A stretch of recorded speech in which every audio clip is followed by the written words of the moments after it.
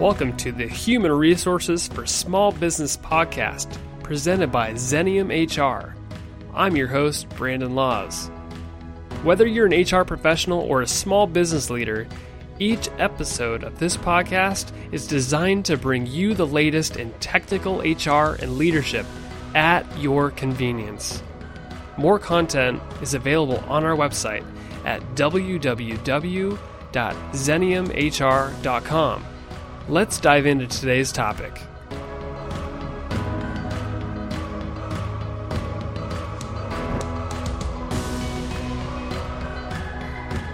Welcome to the HR for Small Business podcast. This is Brandon Laws, and with me I have Fallon Niedrist. She is an associate attorney at JJH Law. They're located in Portland, Oregon. Fallon, awesome to have you. Thank you so much for having me. So you are what is known as an expert in a lot of employment law, but today our topic is the Oregon Paid Sick Leave Law. Can you give us some history behind what this is and kind of how it came about? Sure. So the last couple of years, there's been a growing concern and awareness that hourly workers, especially when they become sick, it's really financially burdensome, or can be, for them to take time off from work just because they have the flu or a cold. And so a lot of us, particularly in cities, there's been kind of a growing movement to pass legislation and ordinances to protect this sick time for employees, so they can feel like, if I'm sick, I can take a day off work, I'll get paid for it. It's not going to, harm me at the end of the month when I'm short on cash. And so really it's been a movement starting with the city level. Seattle passed an ordinance a few years ago. San Francisco passed an ordinance a few years ago to protect this sick time for employees, so they don't feel like they're going to get short-shifted at the end of the work week. Yeah, if I remember right, what I've heard, and to your point, it started in Seattle. Portland adopted a law, and Portland adopted the law that was it last year? It started in 2015? Yeah, so they actually started working on the law around 2013, and it came into effect recently. And that was, kind of part of the city movement to protect workers that's kind of been common on the West Coast the last few years. Yeah, and so what we're talking about today, we're talking about statewide now. Is that correct? Right. And so when the city ordinance got passed, there were a lot of issues that came up almost immediately. For example, well, what if I have an employee that works part of the time in Portland and part of the time out of Portland? How do I deal with that? Like counting the hours that they're accruing for paid sick leave. So there's a lot of problems right out the gate by just having a city-wide law about giving your employees paid work. So, people were concerned about this and brought it to the state legislature. And sure enough, this last session, the state legislature approved a statewide law that kind of gets rid of those city-wide problems that came from passing the ordinance. Yeah, and it probably makes a lot more sense that, it's easier to track probably statewide versus just citywide. It'd probably be a tracking nightmare. So can you give us some perspective on the details of like when this was actually passed, when it takes effect, maybe who it involves, and kind of all the nitty-gritty details about that? Sure. So the law was passed just this last legislative session. It doesn't come into effect until January 1st. So this gives employers a little bit of time to get caught up on what the law says, pass some policies, revisit existing sick time policies if you have them. Basically, the coverage is really broad. Every employee is covered, no matter if you're a temporary employee, a seasonal employee, part-time, full-time. There are a couple of minor exceptions for things like independent contractors or people who are in the work training program. So by and large, almost every employee is going to be covered under this law. For employers, they kind of broke it down into a small employer category versus a larger employer category. And that distinction is, if you're a smaller employer, you probably can't afford to give your employees paid leave. So you're just required to give your employees unpaid sick time. And if you're a larger employer, you have to do the paid sick time. So that distinction is they still kind of maintain the Portland versus the rest of the state of Oregon distinction. So if you're a Portland employer, if you have 6 or more employees, you're required to give paid sick time. If you have less than 6 employees, it's unpaid sick time. So the rest of the state, that cutoff line is 10 employees. So 10 plus employees, paid sick time, less than 10 employees, unpaid sick time. And does this law overrides the previous Portland law, or does that one still stay in effect where it's actually the 6 employee cutoff? So this law actually preempts the Portland sick leave ordinance, so that's not going to apply anymore, but it just did maintain that distinction for Portland employers of the 6 employee cutoff rule. Are there any other details about the size of employer, or is it just employee size to where the law either it's paid or unpaid, or is that the only kind of detail that employers need to really pay attention to? So it's just the employee size. There are little distinctions on how do you count employees, and that's something, if you're like right on the cusp, go ahead and contact your legal counsel about figuring out if you meet the 10 employee or 6 employee cutoff line, because it's a little detailed calculation to figure that out. But really, employers should focus on how many employees do you have in your workplace at any one time. And it's getting pretty detailed, but what happens if throughout the year you fluctuate between the threshold where it's unpaid or paid, and how do you go back and forth between that? So there is a rule in the law that kind of talks about how you calculate the employees, and it's based on the average number of employees that you have working throughout the previous 20 weeks of the year. So if you have 9 employees, but you just get to 10, but you've had 9 employees the last 20 weeks on average, you're still in the 9 employee category. But again, it can get a little complicated when you're counting it, and it's always good to double check with legal counsel if you're not sure. Can you kind of define how people may use this sick leave or sick time as we're calling it? I'm sure there's reasons that employees would want to use this time, but maybe give some kind of general definitions of how people would use it. Sure. So it's actually a really, really broad use allowance for the paid or unpaid sick time. If an employee needs to take care of their own mental or physical illness, injury, or health condition, that's covered. If the employee needs to care for a family member and their mental or physical condition, that's also covered. Generally, reasons set forth in the Oregon Family Leave Act, so things like you need to care for somebody with a serious health condition or your own serious health condition, that's going to be covered. Also, leave protected under the domestic violence leave laws in Oregon. So if you need to go to a hearing about, a stalking protective order, that's going to be covered under the law. And finally, if there's something called a public health emergency, and that's kind of exactly what it sounds like if somebody's declaring, like, don't leave your house because there's a contagious illness that's spreading, anything related to that is also going to be covered. So the use is really pretty broad. Anything you can think of that might be, I'm sick. If I have a cold and I don't feel like going to work, I could use this time. Is that pretty much what you're saying? Yes, that's correct. So there are a little bit of limitations on that. These type of laws are always a balance between employee interests versus employer interests. And so an employer can ask an employee to verify their leave, particularly if the employee has gone 3 or more consecutive days, or if the employee is starting to look like they're just taking leave on Friday or on the beginning or end of a long weekend, and the employer kind of suspects abuse. Those are situations where an employer can ask the employee to verify. But generally speaking, if you have a flu and you stay home, you're covered and protected under the law.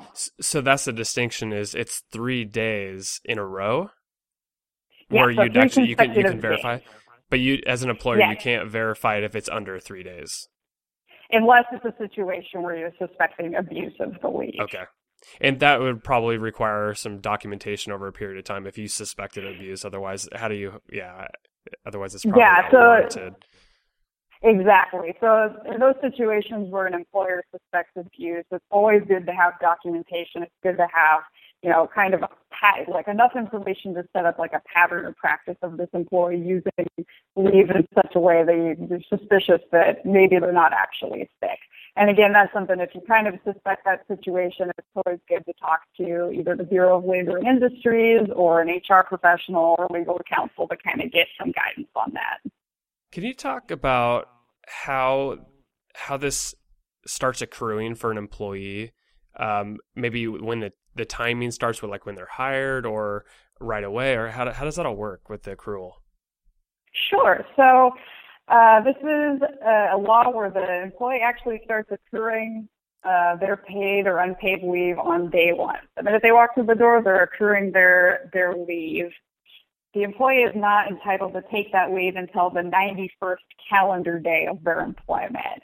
So you get about 3 months where they're just accruing it. It's sitting in a bank, but they're not allowed to take it yet.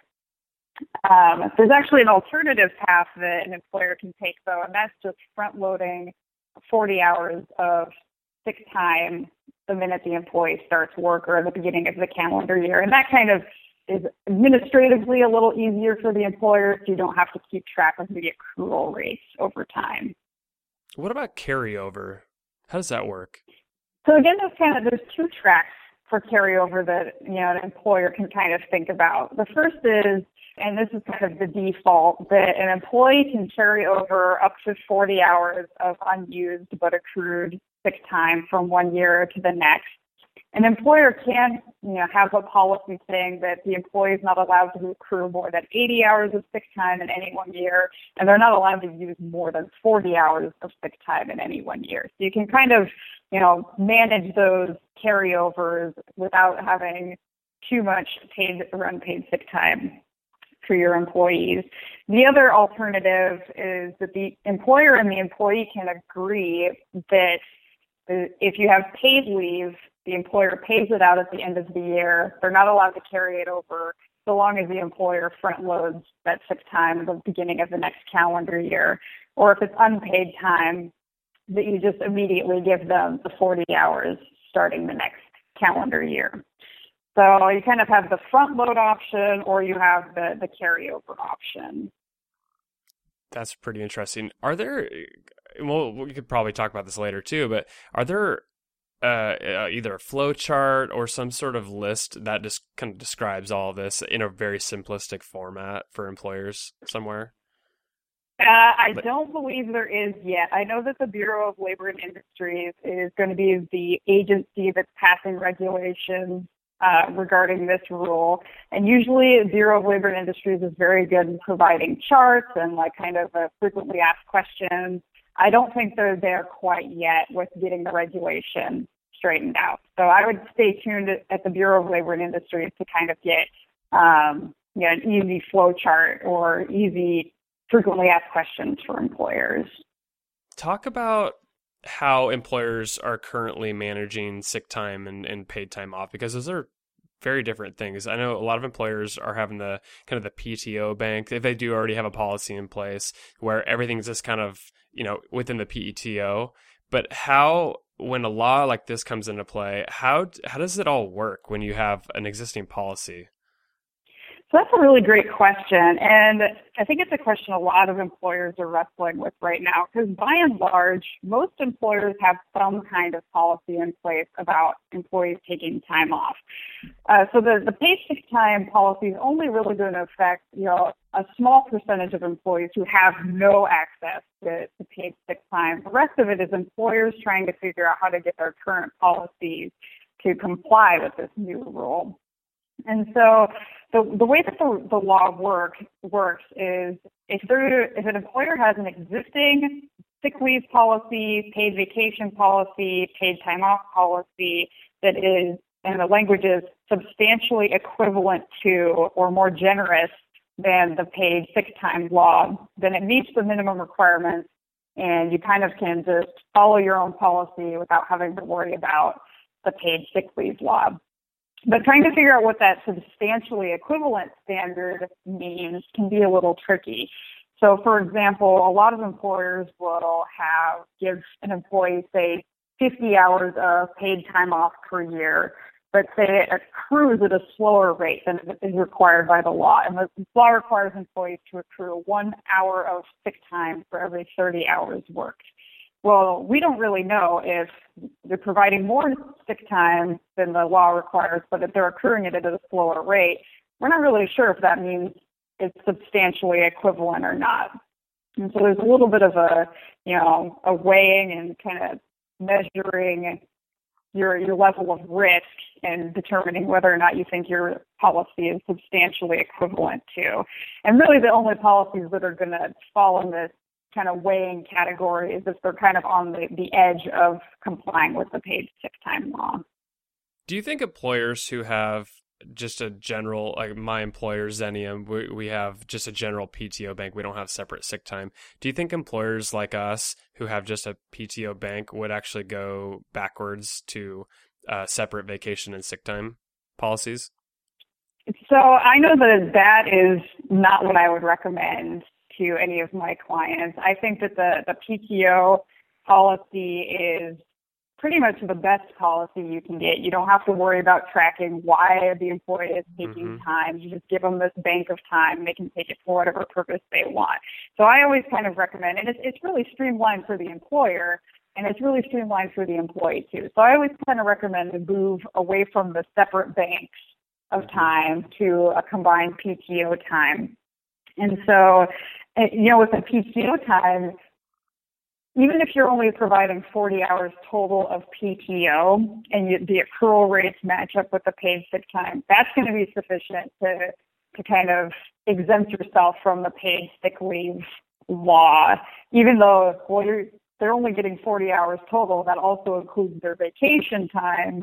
Well, you don't have to worry about their vacation time separate from sick time if you have a PTO policy. So it works a little bit more streamlined for employers to just have the one type of policy.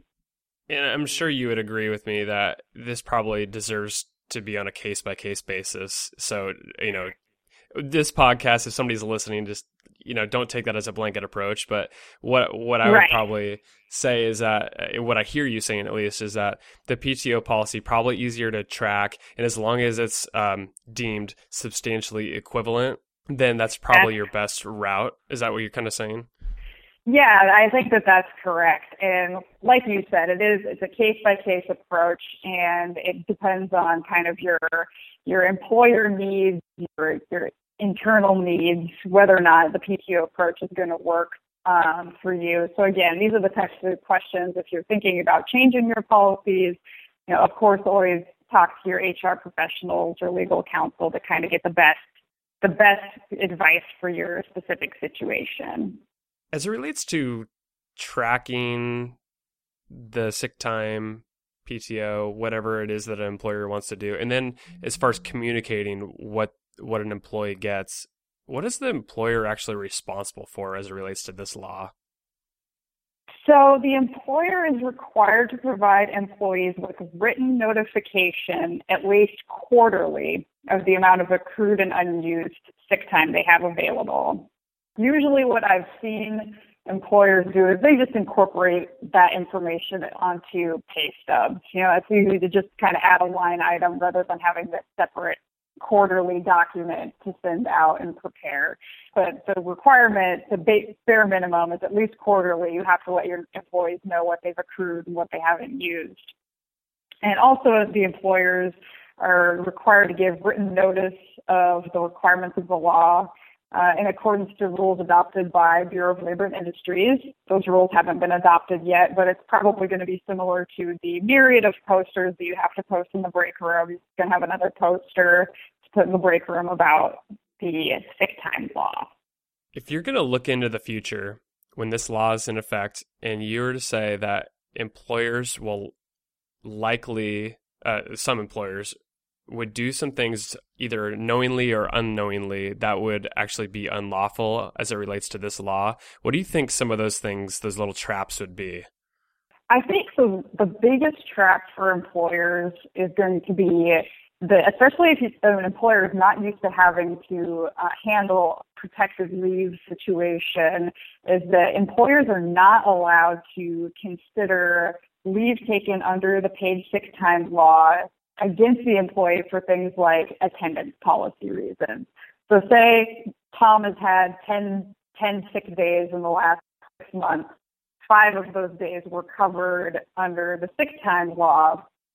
The employer can only look at the other 5 that weren't covered to see if he's in violation of their attendance policy. And I think a lot of employers, it's hard to separate, like excluding protective leave time from the analysis of whether or not Tom is coming to work enough.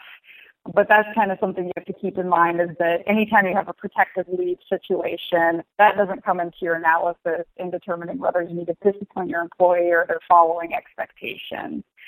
Other things are pretty standard. Employers can't deny or interfere with the sick time. They can't refuse to pay it if they're required to have paid sick time. Pretty standard unlawful employment practices type protections there. As we wrap up, any other thoughts or advice you want to give employers, as if those that are listening?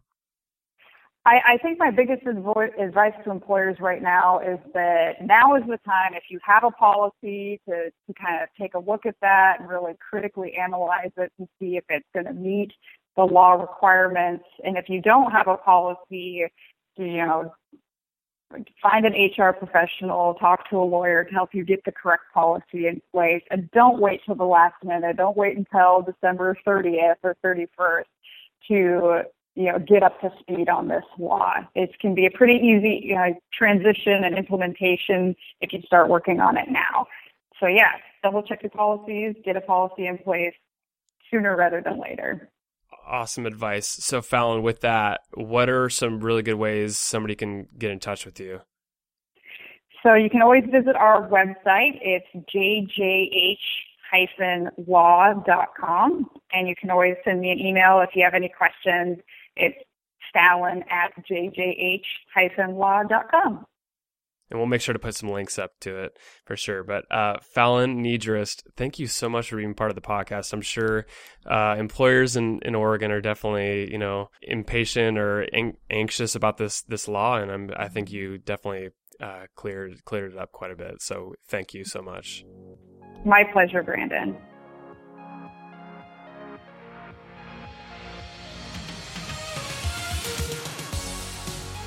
Thanks for listening to the Human Resources for Small Business podcast. Subscribe to this podcast and leave us a review on iTunes, Stitcher, or wherever you listen to podcasts. Also, be sure to check out our blog at www.xeniumhr.com/blog and follow us on Facebook, Twitter, and LinkedIn to hear about the latest in HR and leadership. The information on today's episode is for educational purposes only and should not be taken as legal or customized advice for you or your organization. This podcast is hosted and fully produced by Brandon Laws, that's me, and created and owned by Xenium Resources, Inc. For more information or to contact us, visit www.xeniumhr.com.